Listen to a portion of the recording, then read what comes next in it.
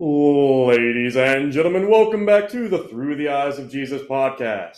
My name is Isaiah Leininger. Joining me today, as always, is my good friend Walker Howell. And today, our special guest is Wyatt Fairman. Go ahead and introduce yourself, Wyatt. I'm Wyatt.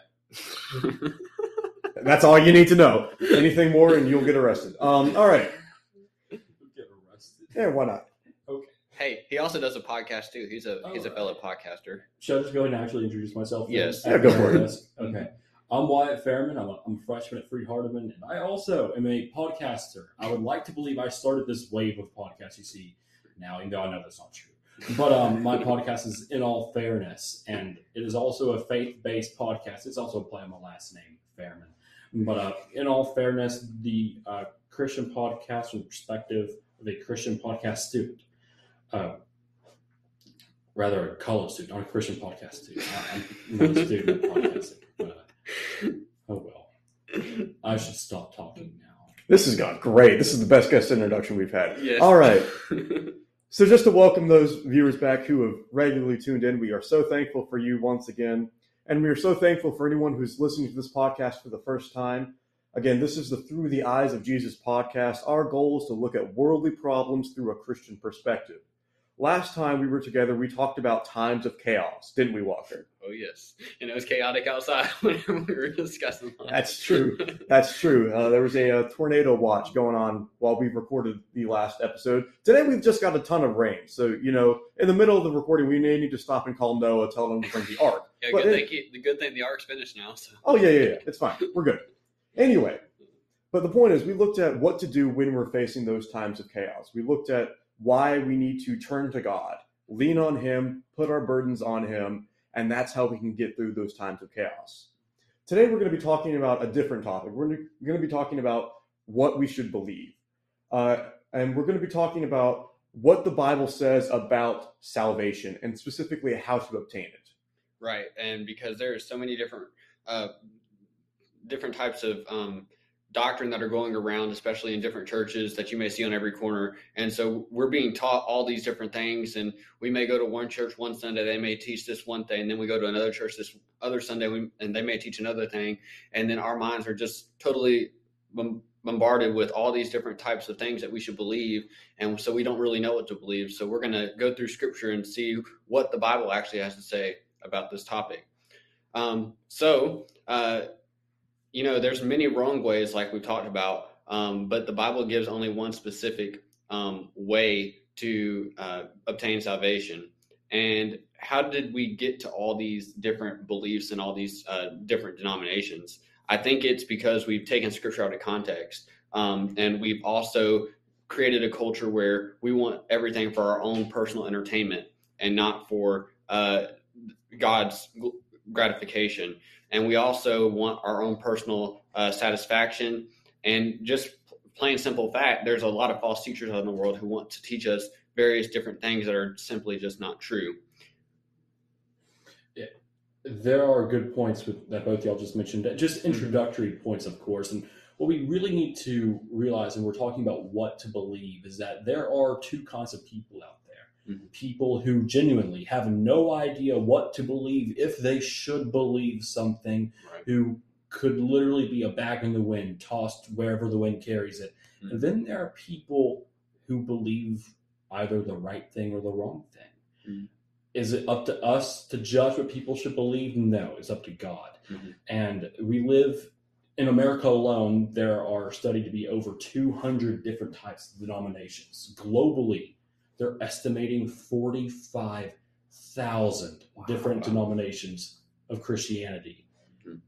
And what's so funny is we in America, we drive around, we see maybe 7 different denominations on our way to our own church. Yeah. Mm-hmm. Well, imagine driving around the entire world and seeing all the different ideas and beliefs that come into people's minds and hearts. And or is there really that many? Some people question that. That's a really easy argument to bring up. It's 45,000, such a huge number, right? But you got to consider, if there are only 200 ideas in America alone, America, just one country, what do all the other 200 countries have to offer? Mm.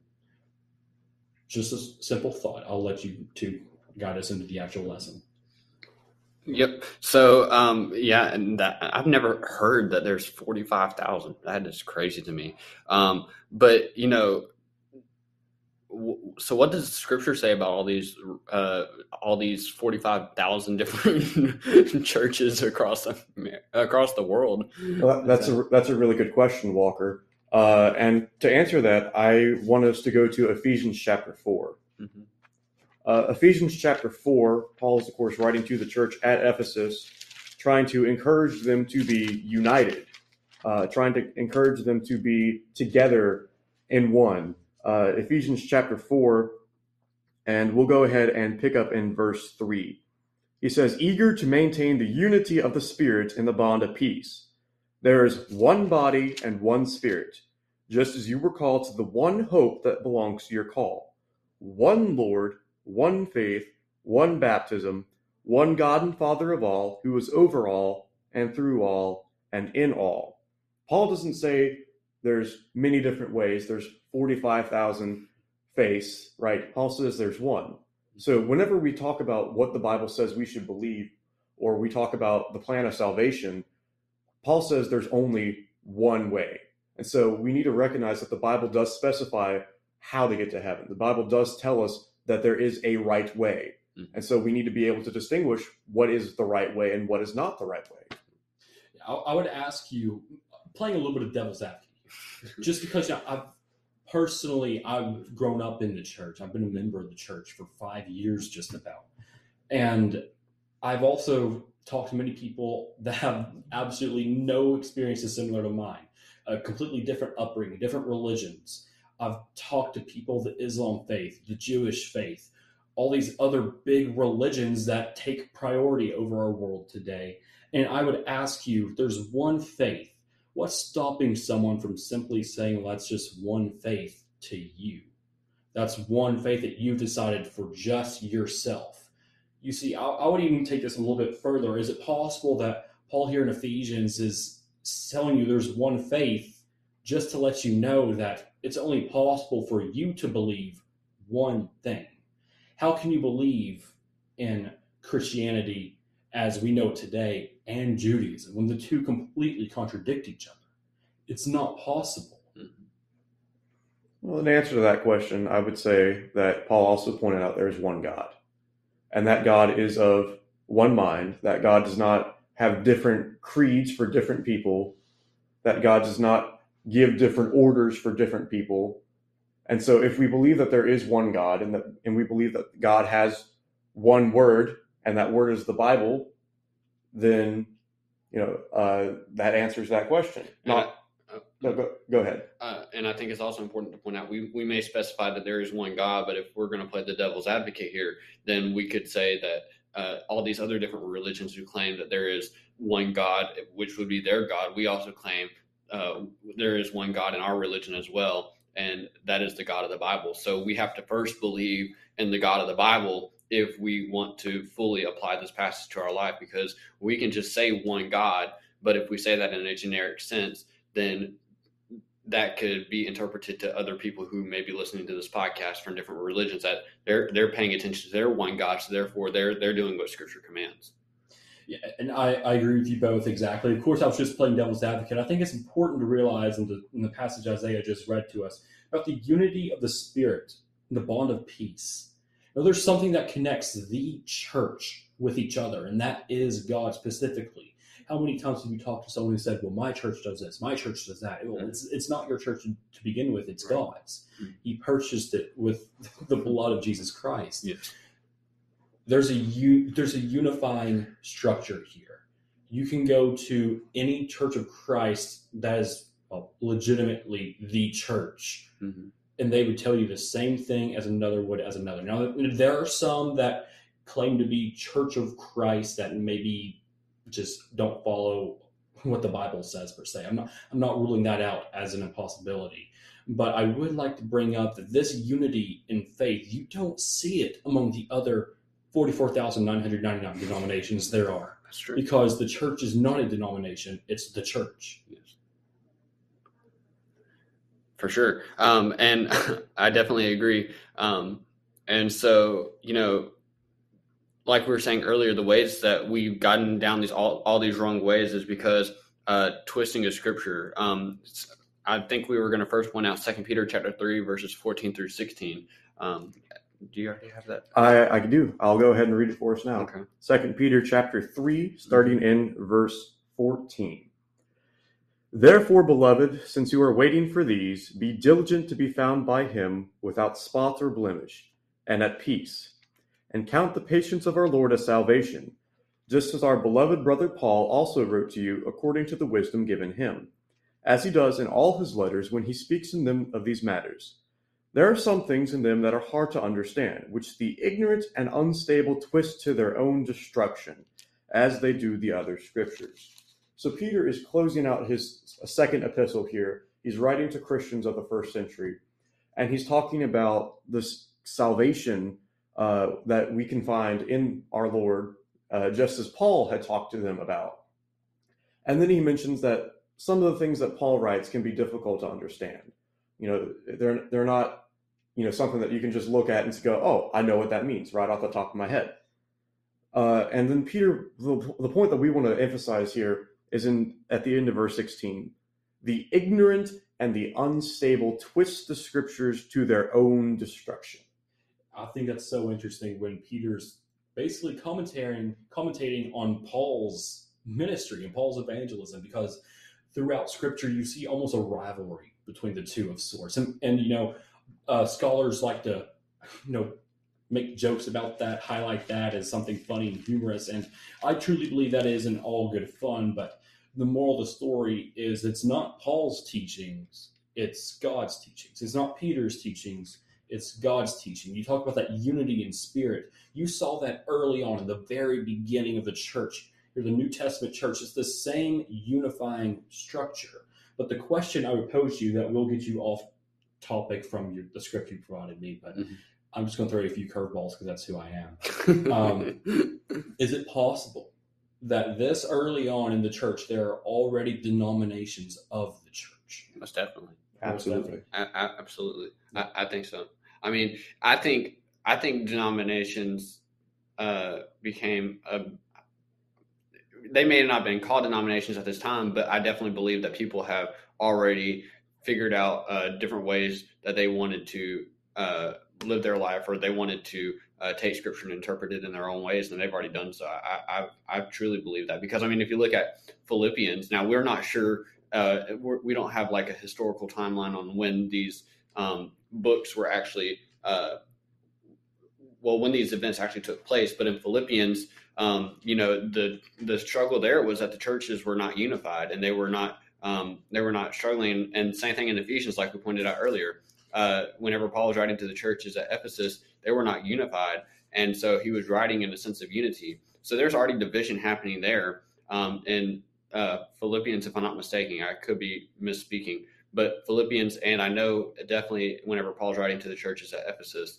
And whenever you were pointing out about it's not Paul's church, but it's Christ's church, it reminded me of 1 Timothy chapter 6, verse 3.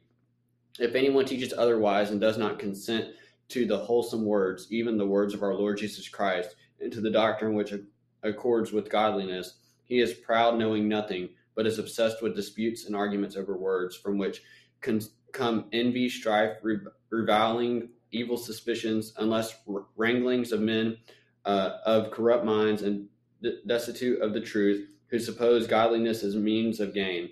From such withdraw yourself. Do you have a point? No. Oh, okay. Not yet. I was just going to say that, Jesus warned of there being false teachers coming before the church was even started. Mm-hmm. Matthew chapter 7 and verse 15, beware of false prophets who come to you in sheep's clothing, but inwardly are ravenous wolves. Mm-hmm. Jesus says there's going to come people who sound really good. Mm-hmm. There's going to come some people who, it sounds like they know what they're talking about. It sounds like they care for you. It sounds like they want the best for you. But inside, they're, like what Peter said, they're ignorant and unstable. And they're going to twist the scriptures for their own profit, which is what the passage in 1 Timothy, if you continue to read into chapter 6, will talk about. They would twist the scriptures for their own profit, and then they would lead people away from the church. They would lead people away from God. And they would destroy the faith of Christians because of teaching things that were not supposed to be taught. Absolutely. So now we talked about how Jesus felt about this, how Jesus described what's going to happen, and now we've read it kind of unfolding, talked about maybe there being the potential for different denominations as early as maybe even the church itself started. Right. We talked about all these different distractions that have come our way, and I see on the layout how we're going to talk about there's one right way. What I didn't see in the layout, I didn't dig too deep into this. You could have hid this somewhere and I didn't see it. But how is anyone that's listening to us going to believe this one right way until they actually believe the Word of God itself? Amen. We have to prove the Scriptures. And so if I could take you on a tangent, that would take just a few minutes. This is something I came up with. Well, I didn't come up with it. God came up with it. I was merely just reading. But I want to look at Joseph. Okay. Not the one in Genesis, but the one that was, well, not biologically, but the father of Jesus. You know, it would be kind of crazy to me, and I'm not married, but if my wife told me that she was pregnant, and how? You know, we've not, done anything we shouldn't, to put this vaguely. And she says, well, actually, the Holy Spirit impregnated me. Likely story, right? Yeah. Raise your hand if you're going to believe that one. And as you see, Joseph maybe didn't as much, because what we read in Luke chapter 1, actually maybe Luke chapter 2, I'm trying to remember. You can turn there with me if you want. We're talking about the birth of Jesus, and you'll see how this applies in just a second.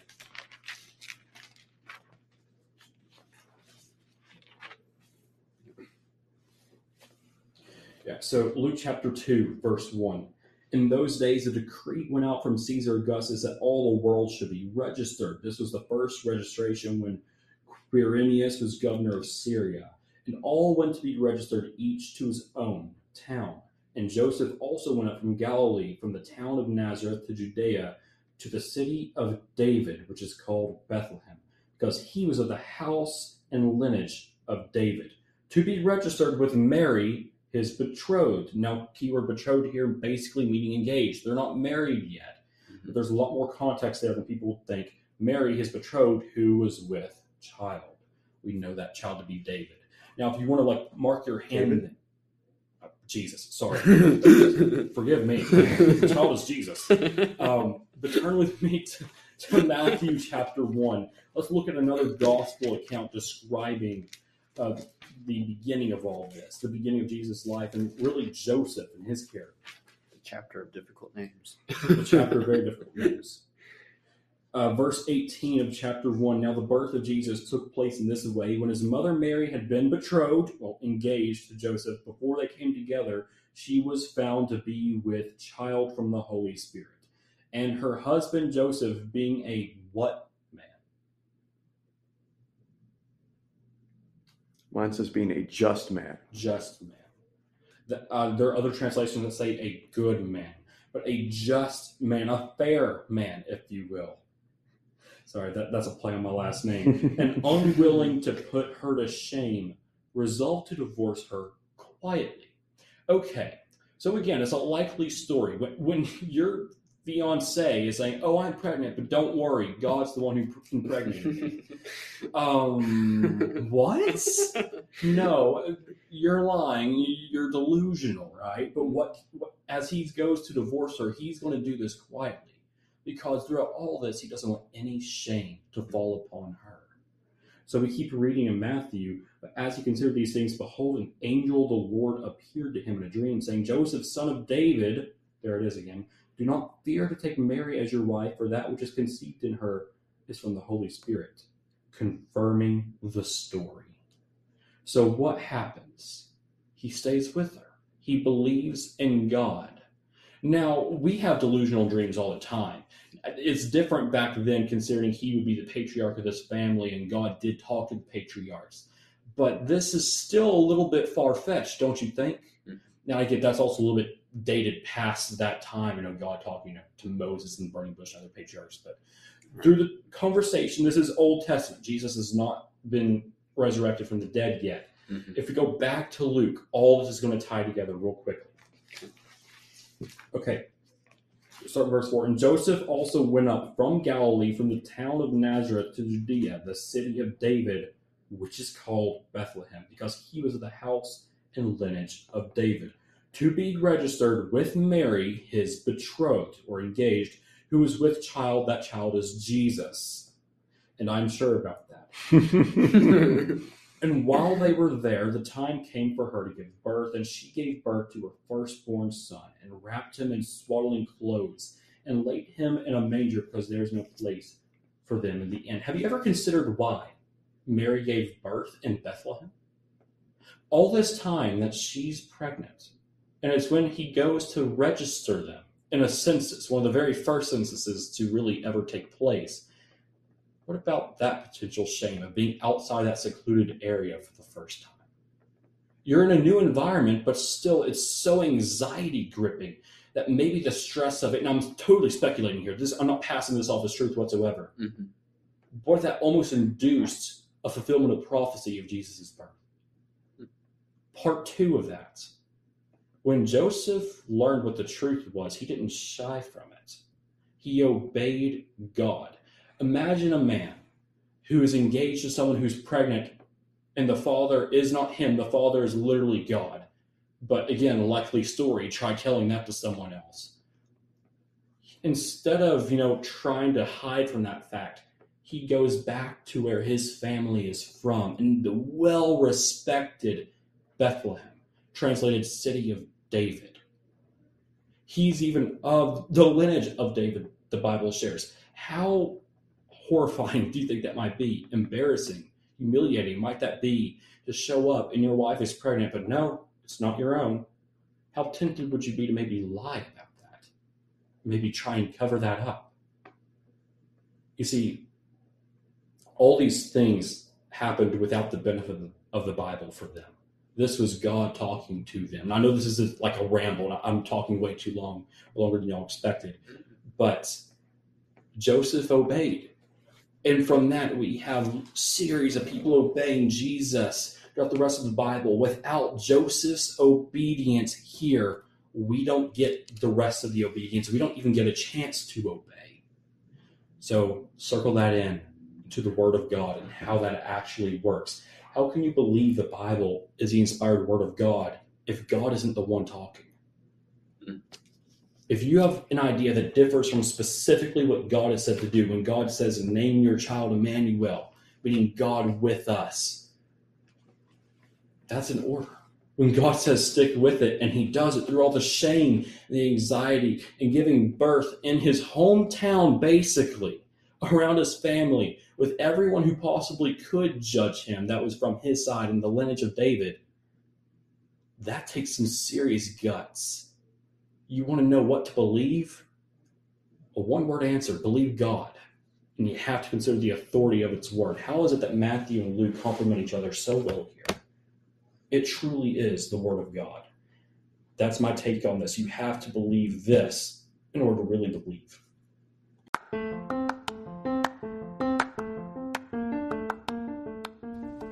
Hey there. We're glad you're listening to our podcast.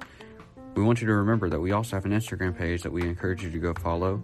You can find us on Instagram at TTEOJ_podcast, or you can also visit our website, TTEOJ.com. We look forward to hearing from you and giving us a follow on Instagram.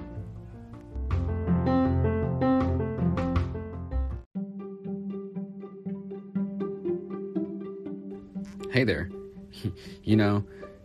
Have you ever asked yourself any of the following questions? Such as, what's my purpose? Does God exist? What should I expect after death? Why are there so many churches? Do you have an open mind? If so, I would love to share some studies with you. I don't want to force my beliefs on anyone, but I'm willing to study with people of all walks of life. How could you benefit? What questions do you have? Let me know, 731-439-9671. Or you can find out more information on my website, preacherwalkerministry.com.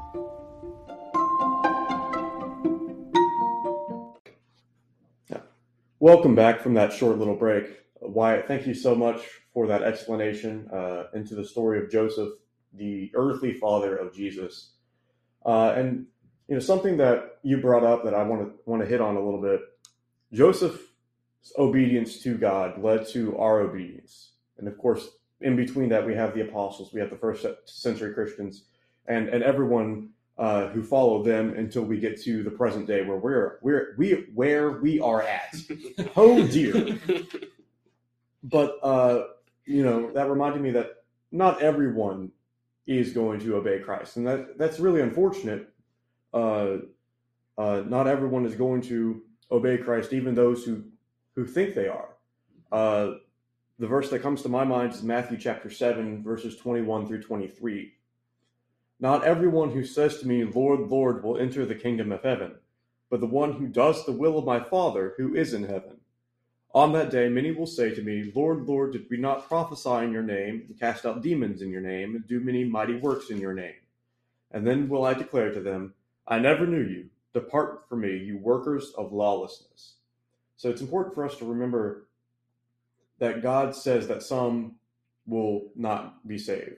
Mm-hmm. Not everyone will go to heaven. And even those who claim to be Christians, even those who think that they are obeying God, may not be able to, because they are not truly doing what the Bible says. And I want to stop our conversation for just a moment and implore you, the individual listener, take a look at your life, please. Make sure that it matches up with what the Bible says. The Bible is a mirror for us. And if we are not seen in perfection in that mirror, then we need to make some changes. Absolutely, Isaiah. And if you just continue further, you hear that age-old story of the wise and foolish man. The wise man builds his house on the rock, the foolish man builds his house on the sand. And there's a VBS song about and the foolish man's house went splat. Yeah. But what people don't often realize is that foolish man probably thought he knew what he was doing when he built his house on the sand. He probably thought this was a good idea. This is a place where he could live. Mm-hmm. And it turns out that this shelter he thought he had, this home he thought he had built, he thought it was well supported, and it wasn't. Don't be like the foolish man, or at least looked at as a fool because you think you're safe. Know you're safe and obey the word of God for what it is, not for what you want it to be. Absolutely, Wyatt. Wyatt, that's going to mess with me. I'm sorry. But the question then becomes, all right, so if not everyone is going to heaven, and if we need to follow the Bible, how do we find out how to go to heaven? And the answer is we need to look at the Bible. Excuse me, I stumbled there. I want to quickly look at 2 Timothy chapter 2 and verse 15. Do your best to present yourself to God as one approved, a worker who has no need to be ashamed, rightly handling the word of truth. Paul's telling Timothy here, and by application us, we need to make sure that we are not ashamed before God. We need to make sure that we have looked at his word, meditated on it, focused on it, in other words, and made sure that we are living the way that we are supposed to. And again, not everyone who thinks they're living the way they're supposed to are actually doing it. So please, again, listener, take the time to read the word of God for yourself and make sure that what you're doing in your life matches up with what you find in those pages. Hey, I want to pause a quick moment and mention that, maybe you need help with what maybe you want to study more about this idea of lining up your life or seeing what the Bible has to say about certain issues in your life. Remember, you can always contact us, 731-439-9671. You can always email us. And the email will be in the description below, and you're more than welcome to message us, call us, email us, whatever you would like to do. But I also want to go back to Matthew chapter 7 really quickly, and because we hit on verses 15 and then we hit on verse 21 through 23, but there's two very important verses that I think really go into what you were just saying, Isaiah, and that's verses 13 and 14. Enter by the narrow gate, for wide is the gate and broad is the way that leads to destruction, and there are many who go in by it. Because narrow is the gate and difficult is the way which leads to life, and there are few who find it. Here we find that, the Bible explicitly says that the way to get to heaven, the way to get to eternal life is going to be hard. It's going to be few who find it, because everyone thinks that, like you said, they're going down the right path. And we may have the mindset of the foolish man, like Wyatt said, where we think whenever we're building our house on the sand, we think we're building the right house, but in all reality, we're on the wrong foundation, and in all reality, and so we need to fix our foundation. And so, definitely, I just wanted to point out those two things. But I'll let you continue your thought if you have anything else to add. I don't think there is anything else that we need to say at the moment. Okay. We've established the fact that not everyone will be saved. Mm-hmm. We've looked at the fact that the Bible is the only authority on how to be saved. Right. So now the question is, how? What does the Bible say about salvation? How does the Bible outline the plan of salvation? And it's 6 steps. 6 steps that seem easy, Mm-hmm. can be easy in moments, and other moments can be very challenging. Yeah, I'm going to interrupt you there just for the sake of clarity, because we may have people who they've heard similar stories before. 6 steps. So, this denomination has their creed or their ideas. This is not 6 continuously written steps in a row. Right. This isn't like your 10 Commandments written on stone. This is throughout the entirety of Scripture. What you can amass together is 6 steps that are necessities for your salvation. Go ahead.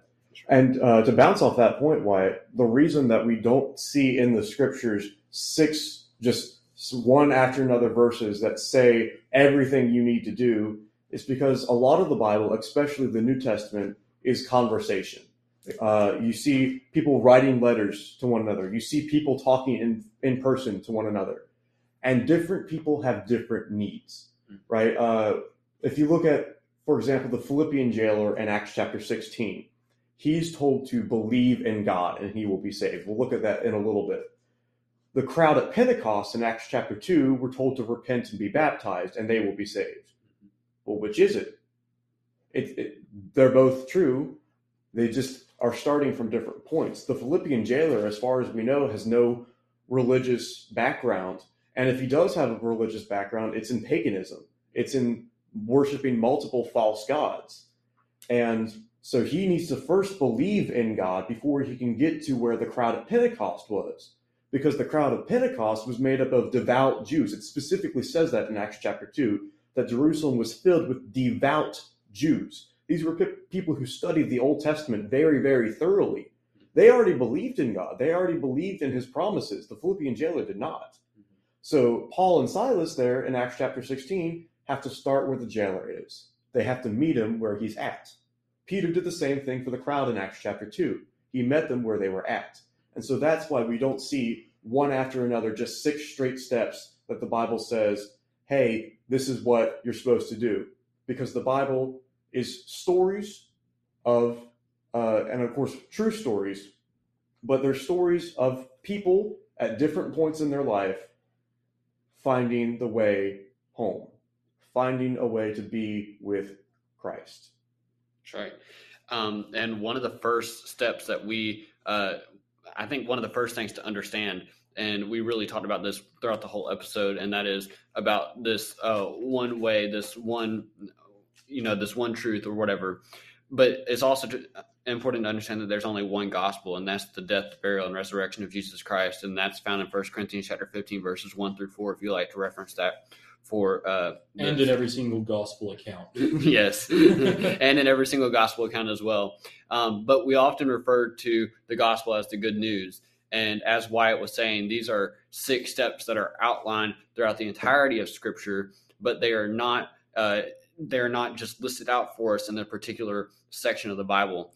And so the first one that we see is Romans chapter 10, verses 16 through 17, where it talks about hearing the word of God. And so we need to...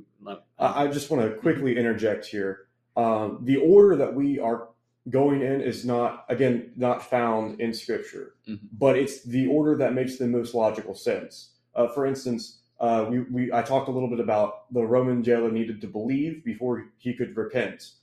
He needed to believe in God before he had to repent of his sins towards God.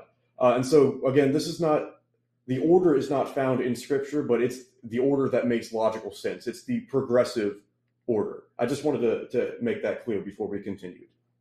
Yes, and that's a very good point to make because, and like I was saying, we first must hear the word because, like we were saying earlier, not everyone's going to be saved automatically. We can't just hear the word and boom, we're automatically saved. Hearing the gospel is in order to help someone progress onto the next step, which is believing what they've heard. And so, as we talked about earlier, there being one God, one Bible, one truth, and we understand that God is the only way to get to heaven.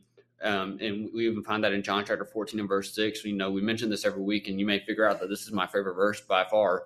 But, Jesus says that I'm the way, the truth, and the life, and that no man comes to the Father except through him. And so, he says that he's the way. And so if we know that he's the way, then we got to believe it. And then we got to be willing to repent of our sins and turn away and make a change in our life. And I think this is the most crucial step. Absolutely. Because when we repent of our sins, that's when we recognize our weakness. That's when we recognize the fact that God is superior, I am inferior. God has made laws, I have broken them. My sin, my lawlessness, the fact that I have broken God's laws separates me from God. And that right there is a moment of transition. It has to be for it to be legitimate. What I mean by that is this. Again, we're going back to that foolish man illustration. Maybe he had all the right intentions. Maybe he thought he was in the right, and then the waves came upon his house, and it went splat, as we sing about. This repentance has to be genuine. You know what repentance really means when you boil it down to it? Godly sorrow. Do what? Godly sorrow. Godly sorrow, by definition. Why are you sorrowful? Because you understand that you've done wrong in your life. So if you've done wrong in your life, what are you going to want to do? Change it. Make it right. Make it right. Yeah. The simple one-word explanation I've heard that you could almost replace repentance with. It's not sorry per se. That makes a lot of sense, and you should feel sorrowful and sorry for the things you've done that just are sinful, just aren't right. But change. You cannot be repentful unless you literally change your ways, change your action. Because you may be, like Isaiah said, you may have identified in your mind that you're inferior and God is superior, and then you proceed to go out and sin. And that's in a way kind of saying that you're superior and God is inferior. Now, that being said, all sin and fallen short of the glory of God. We know that we are going to sin, but it's a matter of repentance when that happens. It's a matter of obtaining that forgiveness and that salvation. Jesus says in Luke chapter 13 and verse 3, I tell you, but unless you repent, you will all likewise perish. And then he repeats himself again in verse 5. Repentance leads to salvation, because that is like Wyatt said, that is a transitional moment. That is when we realize the fact that we cannot continue going on the same path. We have to make a complete and drastic change and start following God with all of our hearts. Yeah, not to take too much more of the limelight or spotlight here just by talking a lot, but the next step, confession, I'm just going to skip ahead because, again, I'm throwing curveballs at you. You may not have been done with repentance. That's fine. You can go back to it. But these two, repentance and confession, I would like to think of as almost interchangeable. Now, hear me out, because there's some people listening to this like, whoa, these are two separate steps. You told us there were 6. Now there's 5. What? No, they are separate steps. I'm talking about placement, because actions speak louder than words. If you've listened to these episodes before, you know we're eventually going to get to baptism. We're going to get to having faith until death. We're going to get there. But if you confess that Jesus Christ is the Son of God, which is the next step, you have to enact a change in your life that represents that confession. Now, that specific action is, of course, baptism. And then it's, of course, through the rest of your life. And I'm going to let you get there, of course. But at this moment, when you repent, you recognize that you're also confessing. When you are sorry, when you want forgiveness, and when you truly change your heart, you are confessing to yourself that God is superior, that Jesus Christ is the Son of God who died for our sins and rose again. You have to confess that to yourself before you can truly confess it to anybody else. And that confessing it to anybody else is very, very crucial, as we see in Matthew chapter 10 and verse 32. Yep. So everyone who acknowledges me before men, I will also acknowledge before my Father who is in heaven. But whoever denies me before men, I will also deny before my Father who is in heaven.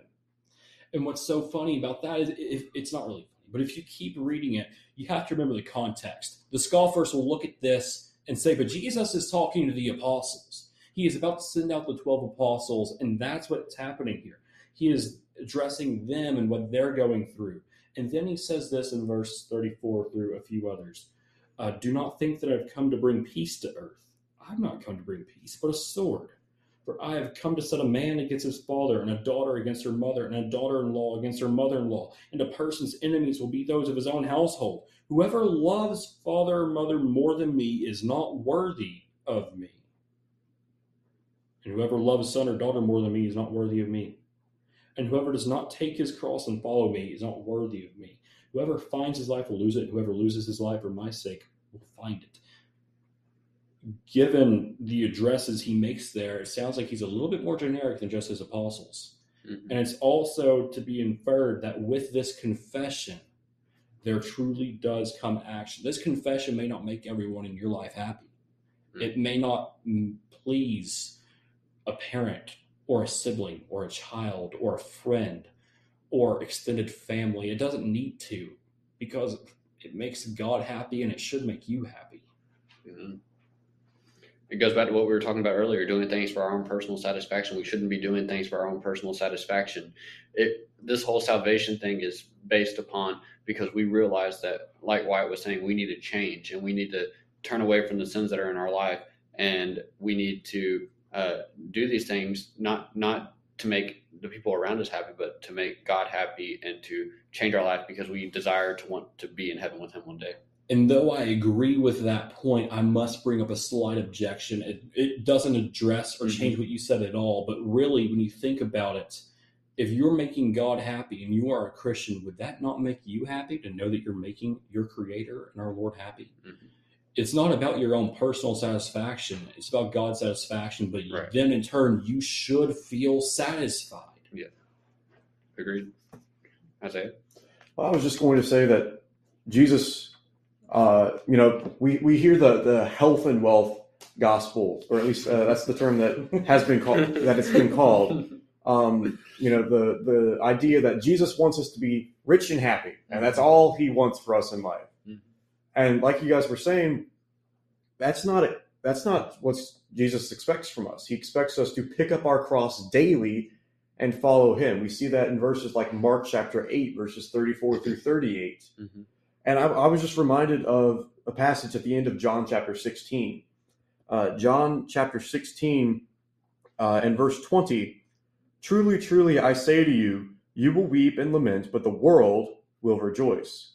You will be sorrowful, but your sorrow will turn into joy." And here, Jesus, for context, Jesus is talking to his apostles, and they're confused, they're upset that Jesus is saying things like, "I'm going to go die on the cross." Which would, upset us if our teacher or our mentor said that. But he's saying, you're going to be upset about this, but the world's going to rejoice, because through Jesus going to the cross, we have salvation. And so while there are things in this world that may not please us too much, and there are things that maybe we would want to do but we recognize the fact that God said we shouldn't do them, our sorrow, quote unquote sorrow, will turn into joy. And, like you were saying, leading up to this point, he's about to go into the garden to pray, if I'm not mistaken. And then later on, he'll be crucified, and he'll be beaten, he'll be tortured, and he'll be hung on that cross at Calvary to die for you and for I. And it's like you were saying, it's because of that death and the burial and the resurrection that we have the opportunity to be forgiven of our sins. But how do we become forgiven of our sins if we've never taken the steps to do so before? And it's what Wyatt was talking about earlier, which is the step that we've been that we worked our way up to, and that is baptism. And I want to make this clarification, because people may think that there's something special in the water that that saves you. But 1 Peter 3 and verse 21 addresses that issue, that there's nothing in the water that saves us. It's the act of obedience. It's the doing of it. It's going through the process of being buried in the water, which represents his blood, and then being raised to walk in newness of life. And that through that process, you become a new creation and you become someone who is now a Christian who is then called to live a life that is like Christ. Absolutely. And we see the picture of Christ shown in the model of baptism. We die with Christ and we raise up again in baptism with our sins washed away. But that's not the last thing. We're not just washed away and then we're done. We have to stick with it. Mm-hmm. Jesus said, pick up your cross daily. He didn't say pick up your cross daily until you're baptized and then you can go do whatever you want. Mm-hmm. We're supposed to be faithful until death. That's what Revelation chapter 2 and verse 10 tells us.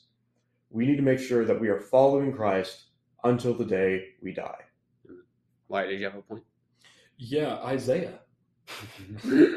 Isaiah is not that Isaiah, but the Bible Isaiah, the prophet, Isaiah 40. And if you read Isaiah 40, you know that is a huge and really important chapter. Mm-hmm. And it prophesies so many different things and alludes to so many different things.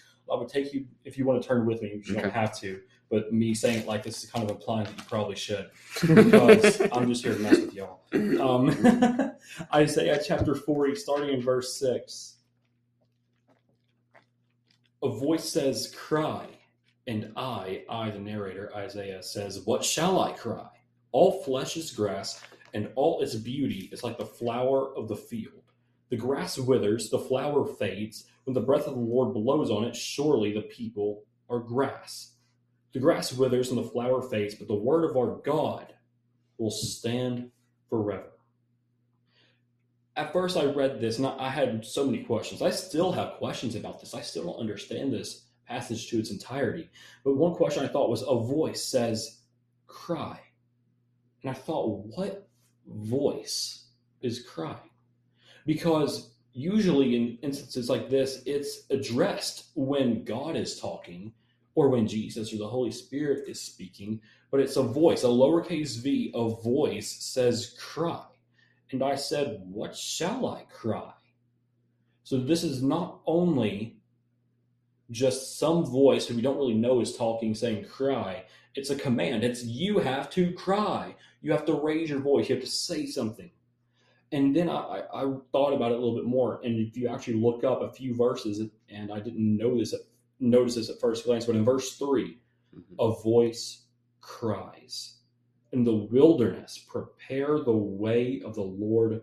Make straight in the desert a highway for our God.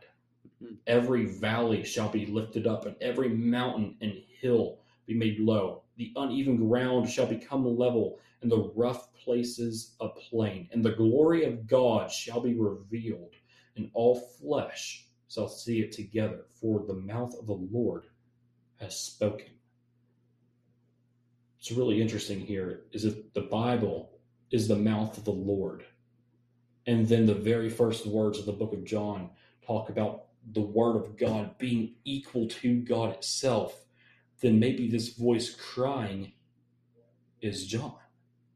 A voice cries in the wilderness. John is in the wilderness. Prepare the way of the Lord. John's role is to prepare the way of Jesus Christ. Make straight in the desert a highway for our God, which was literally John's mission before Jesus ever even came to the picture. Jesus, who's also considered a mouth of God. Mm-hmm. And the glory of the Lord shall be revealed. In context now, the word of God stands forever is the little subtitle I have before verse 6, a voice. Mm-hmm. Now we may have a character. Maybe John says, cry. John is instructing you to say something. And I said, what shall I cry? What if it's a little bit more encompassing than that? A voice says to do something, and you don't know what to do, and here it is telling you what to do. All flesh is grass, and all its beauty is like the flower of the field. But just earlier, it said it's going to make straight in the desert a highway. Have you seen grass in the desert? Have you seen a flower in the desert? And I've seen flowers on cactuses. I mean, they're pretty cool. But how can grass in the desert stand? How can a flower in the desert stand? And again, this is reading a lot into it. I'm combining two separate, well, you could argue two separate things. But if you combine them together, this makes sense when it says in verse 7, the grass withers and the flower fades. When the breath of the Lord blows on it, surely the people are grass. The grass will wither and the flower fades, but what? The word of God will stand forever. This was prophesied in Isaiah before the New Testament ever came about. This last step we talked about, being faithful to God. Don't be the grass that withers. Don't be the flower that fades away. God is constantly breathing on us. There's a weird song, but it's an old song called God Breathed on Me. And it's the idea that throughout this world, and we learned in Isaiah there that the environment changed completely when Jesus came into the scene. All these problems that we had went away. Now we have grass in the fields and flowers in the fields. And we can be that plant. Don't let that wither away. You got to keep spreading the word of God. Keep planting those seeds so more flowers and fruit can grow. Amen. That's the whole mission. Amen. Of being faithful till death. It's not so you get your ticket to heaven. It's so others can get their ticket to heaven as well. Amen. And it's been prophesied since the very beginning. Yes.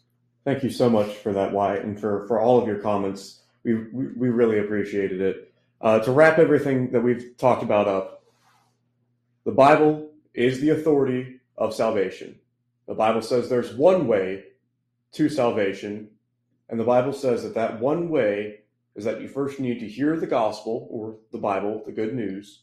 You need to believe in what it says. You need to recognize your sins and repent of them, not just be sorry, but change. Be so sorrowful that it causes you to change your life. And then you need to confess that Jesus is Lord, both to yourself and to those around you. You need to be fully immersed in baptism for the forgiveness of your sins, and then live faithfully until death. If we can help you with any of those steps in any way, please let us know at 731-439-9671. We also are on Instagram, TTEOJ_podcast. You can reach out to us there as well. And we have a website coming March the 11th. If you feel the need to wait until then and contact us on the website, you can. But again, we have the phone number. We have the Instagram. We would be so happy to talk to you about the scriptures or about anything that you need to talk about. From Wyatt and from Walker, thank you so much for tuning in. We love you. God loves you. Have a blessed day.